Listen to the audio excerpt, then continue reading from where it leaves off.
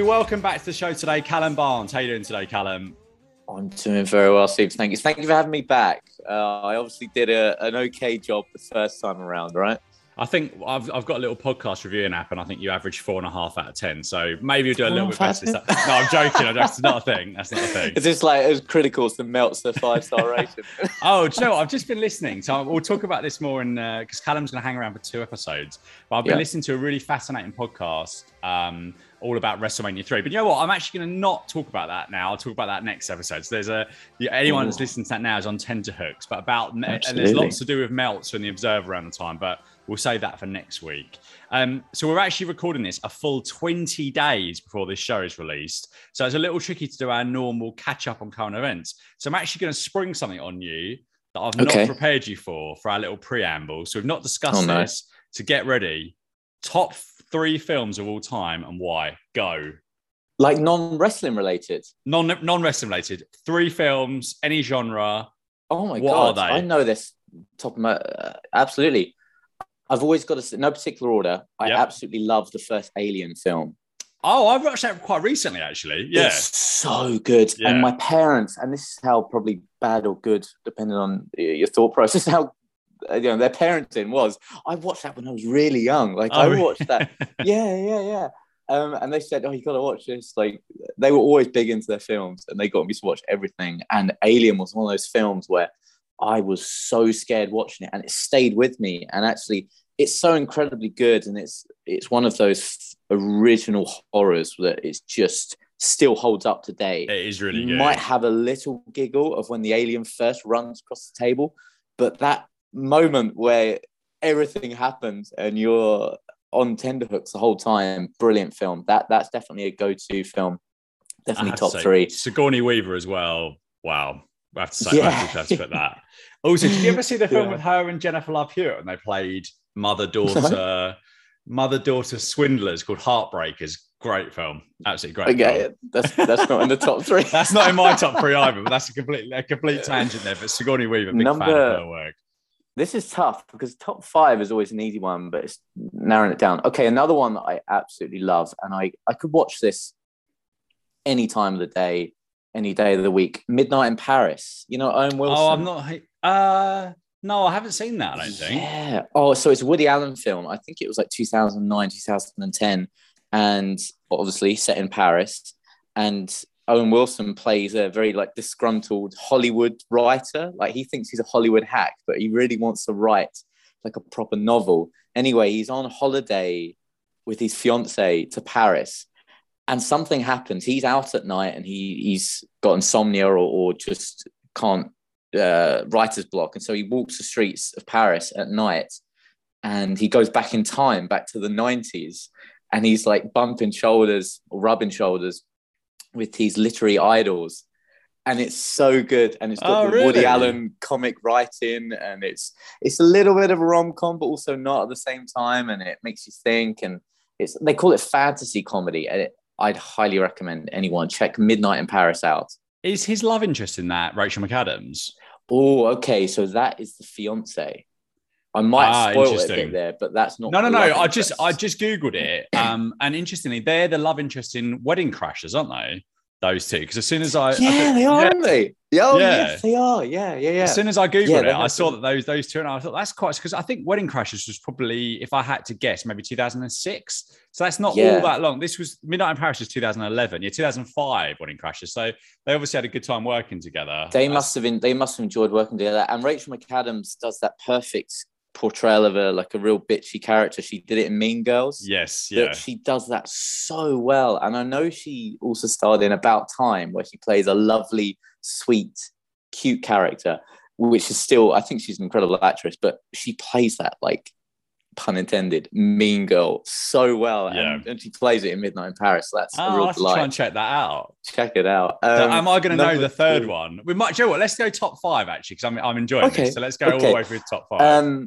Okay, so I'll let you into one recent film now, which I think is my best film I've seen in the last 2 years. Is the recent Dune film, or Dune. Have you seen it? I haven't seen it. No. Amazing. I've been a Dune fan of the books for a number of years, and they had that awful film that had Sting in it. I think in like '84 or something like that. Really? It was terrible. It was so bad.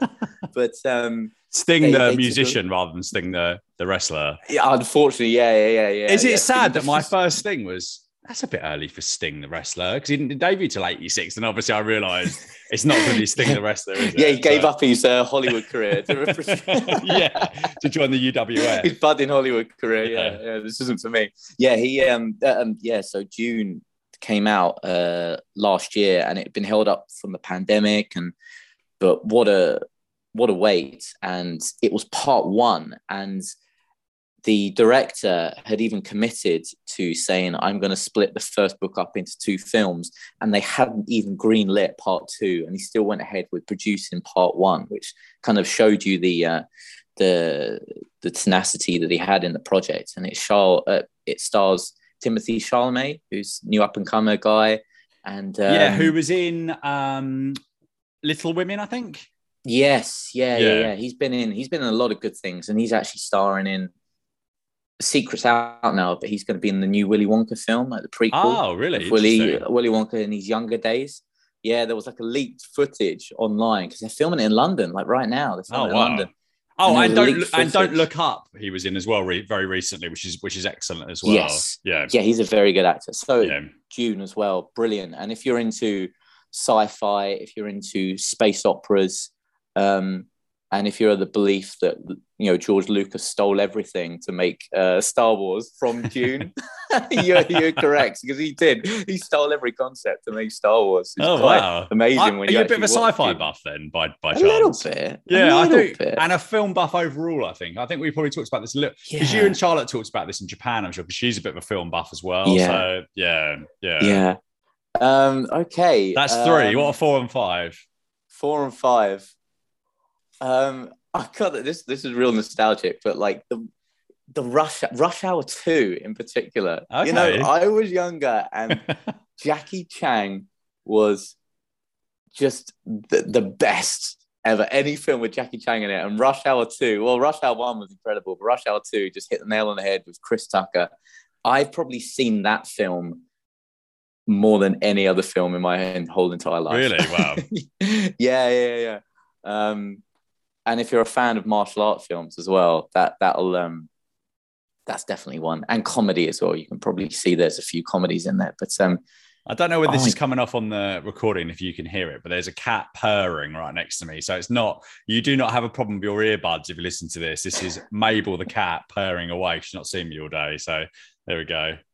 Yeah, she's sweet. I can see her like walking in the background. And yeah, she made a couple of guest appearances on our last. Well, funnily enough, I don't usually record in this room, but as I'm home alone at the moment because Charlotte's away on work, I'm recording downstairs. So that's why the cat is making her appearance, basically. So what is number 5 in your top 5 all time? Number 5. I think I would be doing myself and every other British guy disjustice if I didn't either say like Notting Hill or 4 Weddings. I don't know if I would pick either one. But I don't think I've seen Notting Hill, you know. Have you not? No, I've seen 4 Weddings. I really like Hugh Grant as well, but I've not seen Notting Hill for some reason. Yeah. Either one of those. I can't pick in between. To me, they're kind of both the same in equal measures. You've got Hugh Grant, and then you've got Richard Curtis on direction and writing, and they are just the perfect example of how to do a rom-com, you know, British rom-com. Yeah. Well, that's quite an eclectic mix there, isn't it? Yeah. Do you know what? I'm going to give you it's a bit all over the place as well. It is. I'm going to give you what am I going to give you? I'm going to say 4 of mine to you. And one you'll definitely have seen. And I'm interested. I suspect 2 of the 3 you'll have seen of my top 3. So Rocky, the original Rocky is in my top 3. Oh, yeah. Because I just love the whole, I think Rocky and Adrian is like the best love story of all time. Yeah, and Rocky 3 with a bit of Hulk Hogan. No, I think I'm going to say something slightly controversial. I think that for me, I would put them in order of quality: 1, 2, 3, 4. 1, 2, 3, 6, 5, 4. So I really don't like 4. I think 4 is like incredible video package and all that sort of stuff, but the story is absolutely ridiculous. That the Russian crowd would ever turn on Ivan Drago, so that just turns me off of it completely. And also 5 is really bad as well, but they're probably 4 and 5 about that level. But the bit that there's lots of bits I don't like, but between 4 and 5, which is the next day in the timeline of the films, Rocky's son ages by about 5 years, maybe a bit more than that, maybe like 8 years. So what drugs was Sylvester Stallone doing around that time to think that people wouldn't forget that? Like Rocky 4, I think, was out in maybe 86 or 87. Rocky 5 was out in 1990. That's not 40 years. And like people remembered that. So yeah, that's terrible. But the two, so the less niche one is High Fidelity. You seen that? I expect you probably have. No, I haven't actually. Have you not? But it's one of those ones that's on the list. Yeah. I'm surprised to get around to doing it. Yeah. I thought you were going to say to me, "Yeah, I read the book. I've watched High Fidelity is so good." Yeah. I mean, I guess you probably know the premise of the guy that runs the record store in Chicago. I think the book's set in London, I believe. So yeah, I'd highly recommend that. And then the third one is a film called Swingers with Jon Favreau and Vince Vaughn, which is a bit similar to High Fidelity in terms of it's a bit relationship angsty, basically. Is that where they're like young Hollywood actors and they move? Yes. Is that Heather Graham in it? Yes, I've seen that one. Yes. Yeah, I've seen that one. It's all about Jon Favreau basically getting over his partner that's broken up, basically. But yeah, that Swingers was for a long time. Swingers is probably my favorite film of all time. The only thing that lets that one down is there's a bit of verbiage in that's very, very dated now, like kind of an insult between the two male characters. And every time I watch it now, I just like cringe out of my skin a bit. But apart from it's a fantastic film. So, and my number 4 is Happy Gilmore. So there we go. Happy Gilmore, Happy Gilmore. That's always a good one. Yeah. That's probably my version of Rush Hour 2, basically. So there we go. Yeah, you gotta have like a silly kiddish like choice. Happy Gilmore, if it's on, I just have to watch it. Like I have to just drop what I'm doing and just watch it. Even if it's on like a random Sky channel which has got advert breaks in it, I'll sit through it because I absolutely love it so much. In fact, for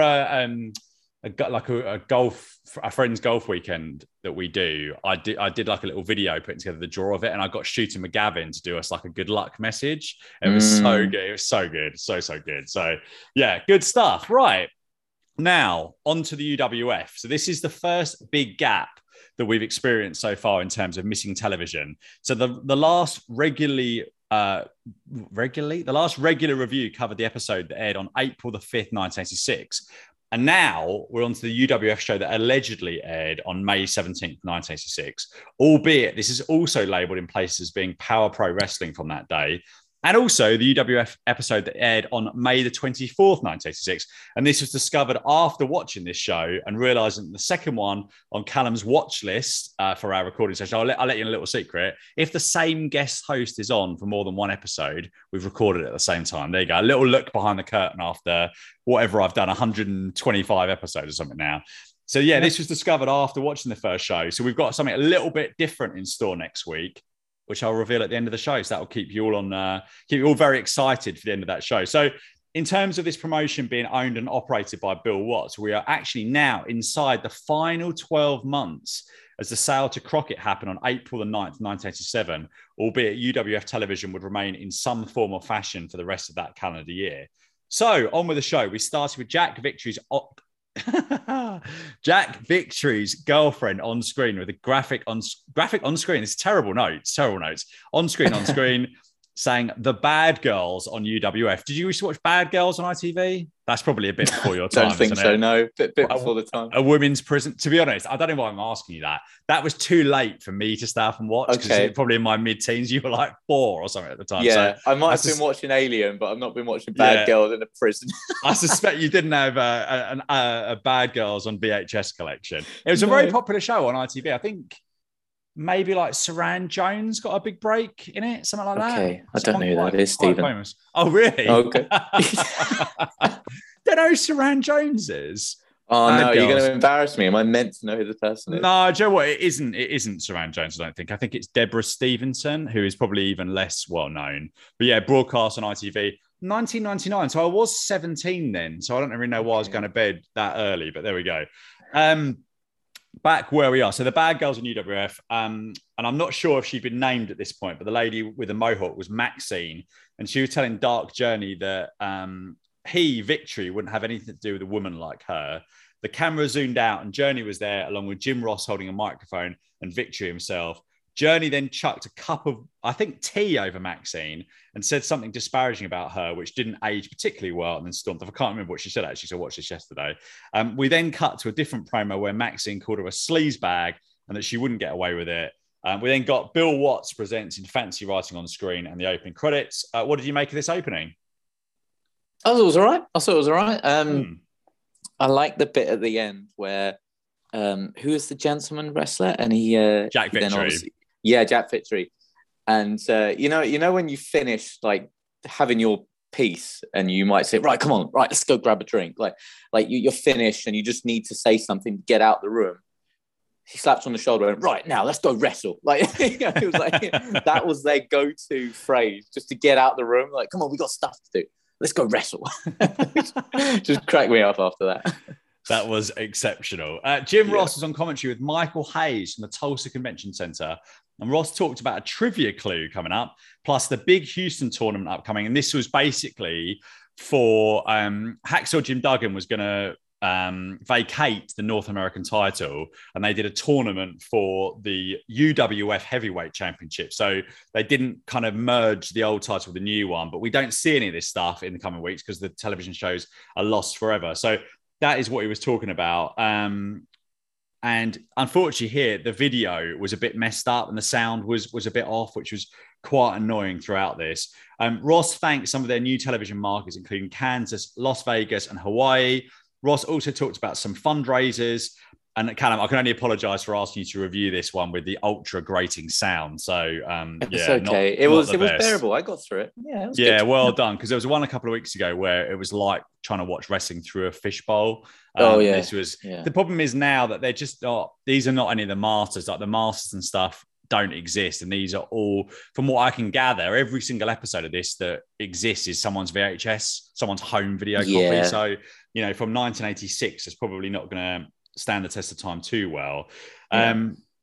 Gustavo Mendoza was in action first against Perry Jackson, and Ross talks about the problems at the tea party between Lady Maxine and Dark Journey, and this was to set up a match with Dark Journey's representative versus Jack Victory later in the show. They talked about an angle with Bill Watts, which obviously we've missed, and I realised basically this is going to be so difficult trying to review this product with so much missing going forward, albeit there is a period in June and July where I think we've got maybe 7 out of 8 weeks. So that'll be a decent run. Mendoza hit one of the worst net breakers I've ever seen for the win in 427 and pulled on Jackson's tight so much that we almost saw little Jackson. What did you think of this opener here? I thought it was fine. Mendoza seemed to get really sad and got booed by the crowd, which was funny to me. That I love it when a heel acts, panders to the crowd and says, "Why don't you like me? I'm doing all these horrible things to the nice guy, yet you still don't like me." I quite enjoy when heels do that.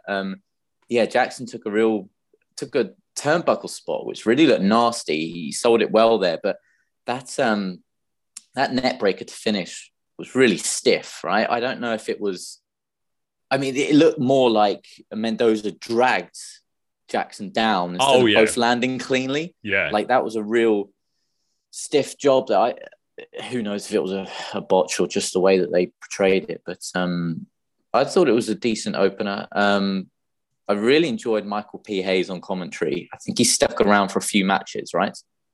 Yeah, he I think certainly a few, didn't he? Until he kind of went and did his match himself, I think. The shenanigans at the end, but I'd never been I'd never seen much of the Freebirds at all until I think they got their Hall of Fame induction sort of 10 years or so back now. Yeah. And this guy, I mean, he looks so cool, right? And he's got so much charisma.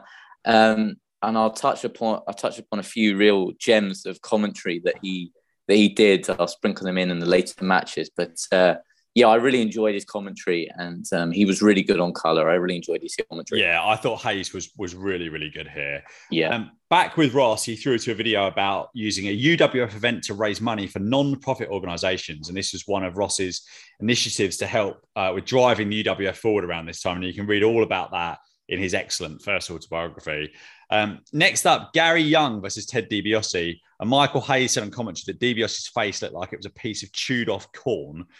Hayes said that DiBiase's late father wasn't that good of a wrestler. As Ross said, that's cold, Michael. That's cold. Which was really amusing.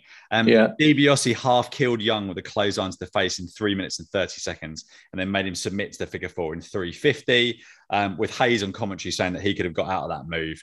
They then went to break with Joan Jett's bad reputation playing on screen, and a graphic that came up that read UWF trivia contest. Clue number 4, his favorite maneuver has felled many wild animals. And this had me stumped. Any idea on this clue? And what do you think of DiBiase versus Gary Young here? I have no idea what this clue was. His favorite move had felled many wild animals, which is pretty insane to begin with. I've got no idea, but the Ted DiBiase match was incredible.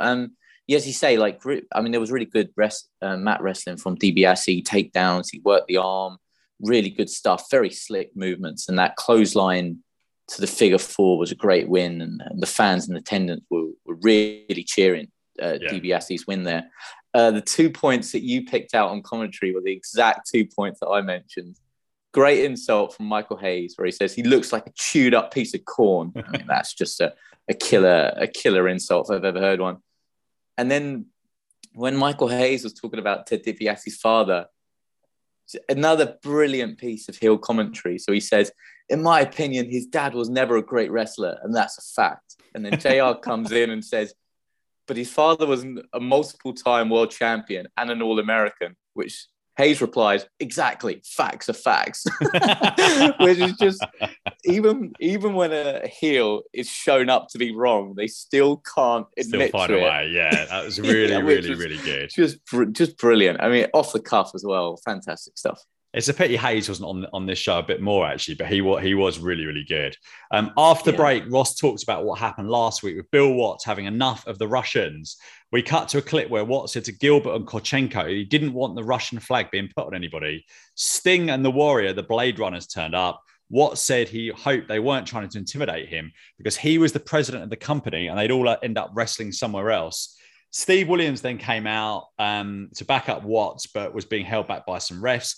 Then Watts blatantly sucker punched poor Korchenko as Ross screamed, Watts is standing tall. DiBiase was out there to help as well as Watts smashed everyone and they all bumped for him, even though he was moving in slow motion. I thought this was bizarre that Watts went on the offensive in this way with Korchenko, basically struck him with Korchenko facing the other direction. And Ross was just losing his mind while this was going on. Before we go to the next clip, what did you think of the opening part of this angle? Yeah, it's really intense. And that sentiment of US versus Russia is prevalent, right? I mean, it's but this is coming to the end of the Cold War, so that I don't know. It's really intense, and it seems to be. I don't know. I know the heels are meant to be the foreign heel, right? That's the idea of it. But it just seems to be really intense and something that there isn't a clear baby face to this promo or this program, I should say. Well, in my opinion, I think not in their actions, but because they're American, right. They're the American team. They're the baby faces. Yeah, I mean, I can't remember. So I think I just Googled it, actually. Gorbachev was. You know what? I should have just said that I haven't Googled it. So then I could have sound like I'm an expert in the Cold War. But Gorbachev was in charge by this point. But I think it probably went on for. I think the Soviet Union was dissolved by the 89. 91 I've got here. So so I guess I'm trying to think when Nikolai Volkov was a babyface in the latter part of the I don't know if he was maybe he was still a heel actually in 89 at 90. I can't really remember. So I guess WWF was still pushing the kind of foreigner heel thing around this time. We then cut to Watts' home gym in Bixby, Oklahoma, and Ross was stood there with Steve Williams and Watts in front of a bench press. Watts and Williams were in vests. Too many W's and V's here. Watts and Williams were in the vests, and Watts wiped the sweat from his brow with an ugly-looking green towel. Ross said the phones had been ringing off the hook and that he had lost his temper last week, or Watts had lost his temper, and they want to know what's happening. Watts said he's always had a temper. He talked about a Russian athlete forfeiting a match against Steve Williams because they were scared. He talked about the troubles between Russia and Afghanistan in a pretty disparaging way and said that no one would walk over him.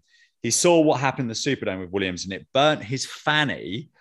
And also, he'd watched Williams get the shaft from the Russians. Yes, we have descended in full carry-on mode during this promo. He said he retired during the last Stampede and that he wasn't coming back to wrestle. He was coming back for a street fight. What Bill didn't mention here was that the last Stampede, which was his big retirement, come out retirement run in spring '84, which was the best business Mid-South ever did at the arenas. He'd actually been back since then and wrestled throughout the summer of 1985. So he had been back since then. Right. Classic wrestling retirement there. Excuse me, that's my doorbell. First on the podcast. Give me one moment.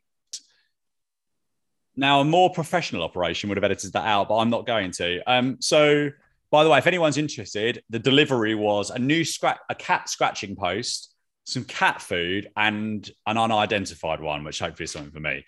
So, yeah. So, basically, he back to Bill. He said they were going to take the Russian names and ship their fannies back to where they should be. Now, for our American listeners, the word fanny means something very different in the UK. Google it if you like, but don't do it at work. Ross compared it with World War III and then said the Koloffs will be there next week. What do you think of what's his tirade here? I'm so glad you mentioned the fanny comic. That was immediately what I was going to jump into. So first and foremost, very harsh words, incredibly impassioned promo. Oh, yeah. I mean, it was good at parts, and then it really, impassioned is probably the best way to describe it. His delivery was great, but some of the content is a little bit grating, isn't it? I think with modern eyes. Content was strange, and immediately when he was repeating the word fanny, which, as you alluded to, is something else in British slang, it really did take me out of the promo.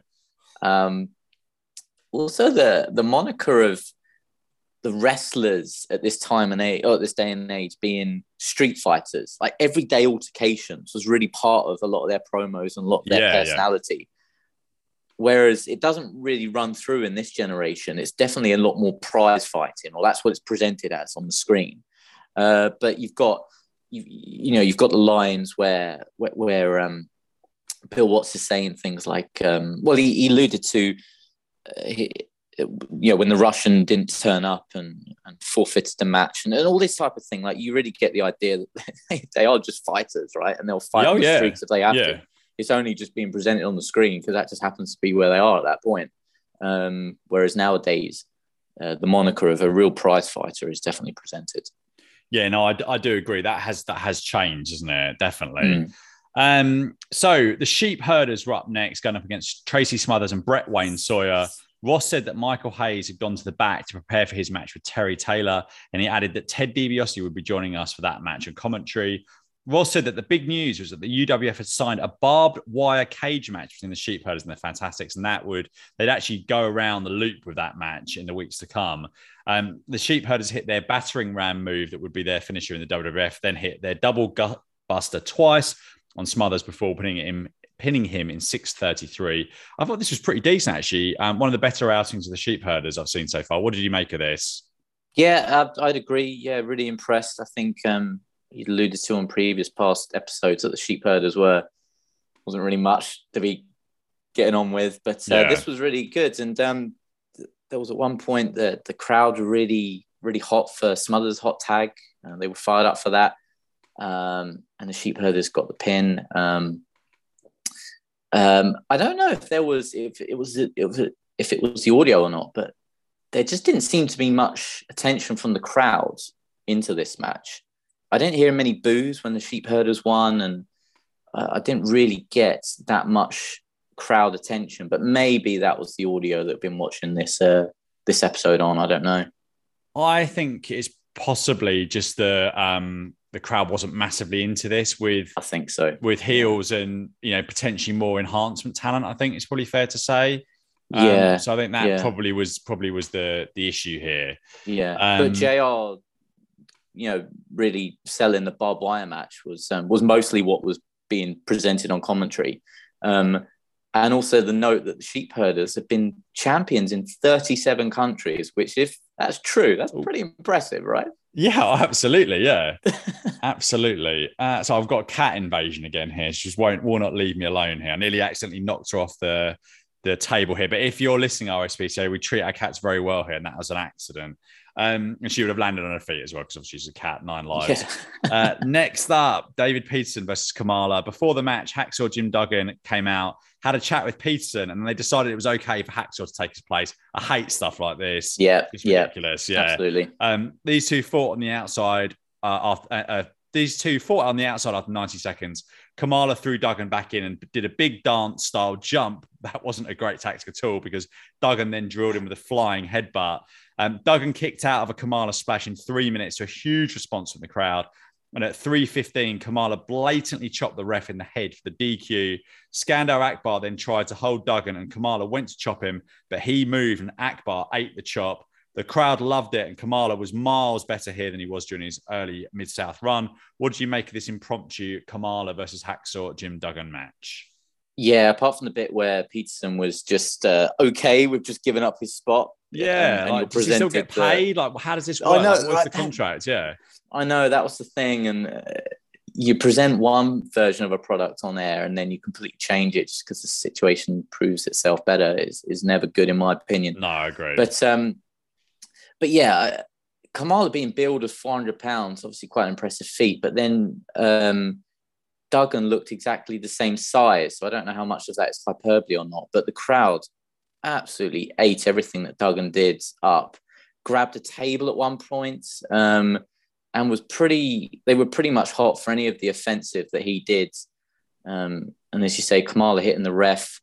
Slight confusement. There's another ref came out and then raises Duggan's arm as in victory, but yes. I'm not quite sure what happened here. I'm guessing it was a no contest, but I think still, it must have been a DQ, weird, I think. A DQ win. Yeah, DQ win. That makes sense then. Yeah. So next up, Jack Victory versus Dark Journey's mystery wrestler. Ross said that if DiBiase came out for the commentary during the Hayes match, then Hayes said he would not wrestle. Journey got on the microphone and said she'd heard her challenge and her nasty comments. This is Maxine's challenge. She added that she didn't need a man to fight her battles. She then went for Maxine, but before long, Victory grabbed her and held on to her while Maxine attacked. Quite heavy duty here in terms of, a man holding on to a woman while this happens. And Journey was a solid babyface here, with us last having seen her along with Dick Murdoch, who was long gone to WWF by this point. What do you make of this short segment? Yeah, there wasn't really much to add apart from what you said, obviously. The little scuffle. And this always has me amazed that female wrestlers, when they come out in high heels and still do everything, they deliver all of that with perfection. Hats off to them. Yeah. Yeah, I just don't know how they. I mean, I think how do they do it, and how do they not break an ankle? I just don't. I don't understand it at all. It's trained professionals. Quite a feat here there for the ladies to do that. Where are we? So last up from Bad Street USA, Freebird Michael Hayes versus Terry Taylor. DiBiase was on commentary as Michael's first name was misspelt on the key. Very amateur there. Ross wondered if Hayes had changed his mind about wrestling. Before the bell, Hayes spotted Ted and went on the microphone and said he wouldn't wrestle unless he got out of there. DiBiase then got off the stage, took his jacket off and headed down to ringside. He got in the ring, and just like a match earlier on, or the last match, I think, wasn't it? He seemingly asked Taylor if he could wrestle instead. Taylor asked the crowd and then said, "Best of luck to you, wear him out." These two then brawled, albeit I didn't hear a bell. There was a bit of ground and pound in this from Hayes, which is, a bit UFC-like. It's probably 10 years before the UFC was even slightly popular. The show then went off the air with these two still in the ring with the credits rolling over the top. So this is a decent little angle at the end here, building up the issue between Hayes and DiBiase.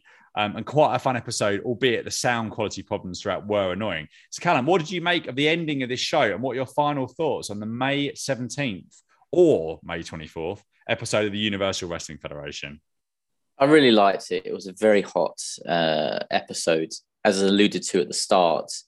I mean, Michael Hayes is such a star, right? And he's walking to the ring.